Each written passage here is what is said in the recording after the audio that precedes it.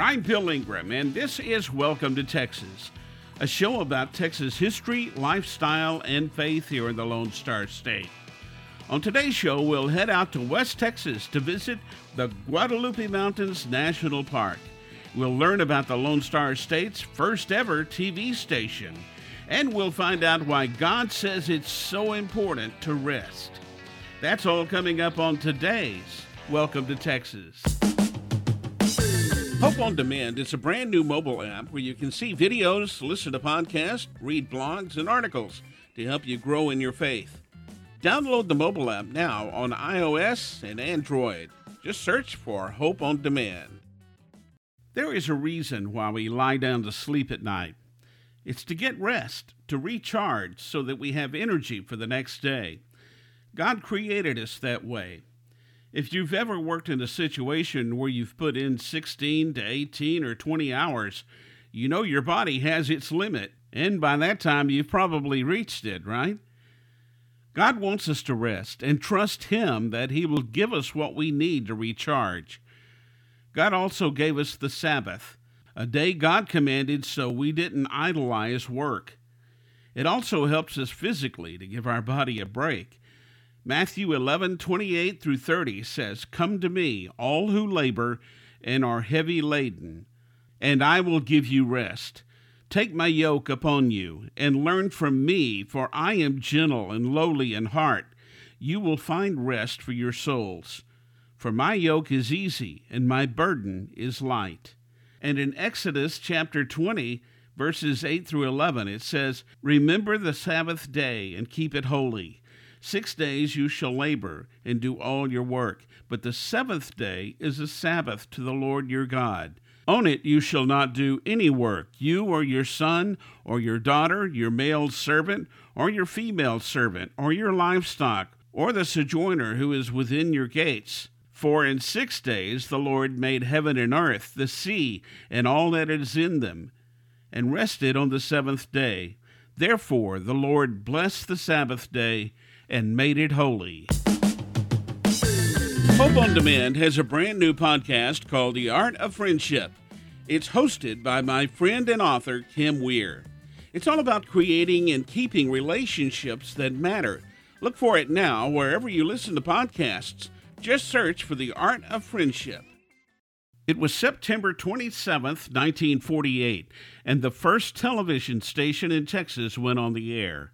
WBAP-TV in Fort Worth signed on carrying a speech by President Harry Truman. Amon Carter, owner of the Fort Worth Star-Telegram, signed on WBAP radio in 1922, and then in 1948, the first TV station in the Lone Star State. A year later, in 1949, Houston got its first TV station with KLEE. By 1950, there were 6 TV stations in Texas and 4 major television networks: the National Broadcasting Company, NBC, Columbia Broadcasting System, CBS, the American Broadcasting Company, ABC, and Dumont. Network broadcasting back then was made possible by Bell Telephone System facilities. Oh, and the sound quality? Well, it was nothing like you've ever heard, or never care to hear again, for that matter. By the way, there wasn't much on improving the sound quality in television for many years. Finally, in the 1990s, we started to see, or should I say hear, the quality of TV sound improving. And today, of course, it's actually pretty good. Obviously, it was primitive back then in the late 40s when TV came to Texas. There were only a few stations to watch in different cities back then. It amazes me now that with satellite television receivers, we have hundreds of channels, and yet there's still nothing to watch. Hope on Demand has a podcast called Anything But Quiet Time. It's hosted by my good friends Rochelle and Carter. Each week, they have fun and insightful conversation about what they're learning in their quiet time.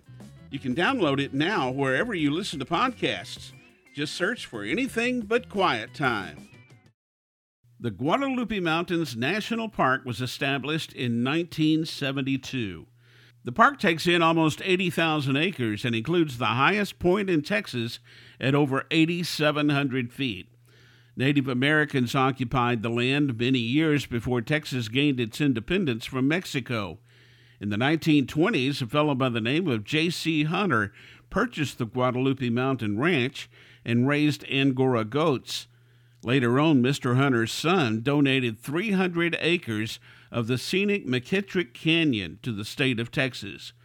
After that, more land donations came in, and that paved the way for the state of Texas to purchase some land, too.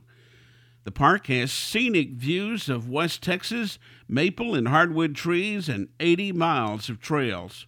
Woo, that'd be a long hike, don't you think? I've been told that this time of the year in the fall is the best time to visit the Guadalupe Mountains National Park.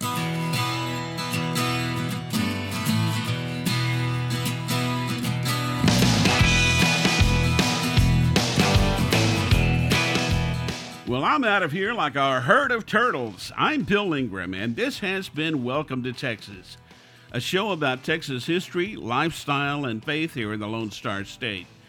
I hope you enjoyed today's show, and I hope you'll join me again for Welcome to Texas.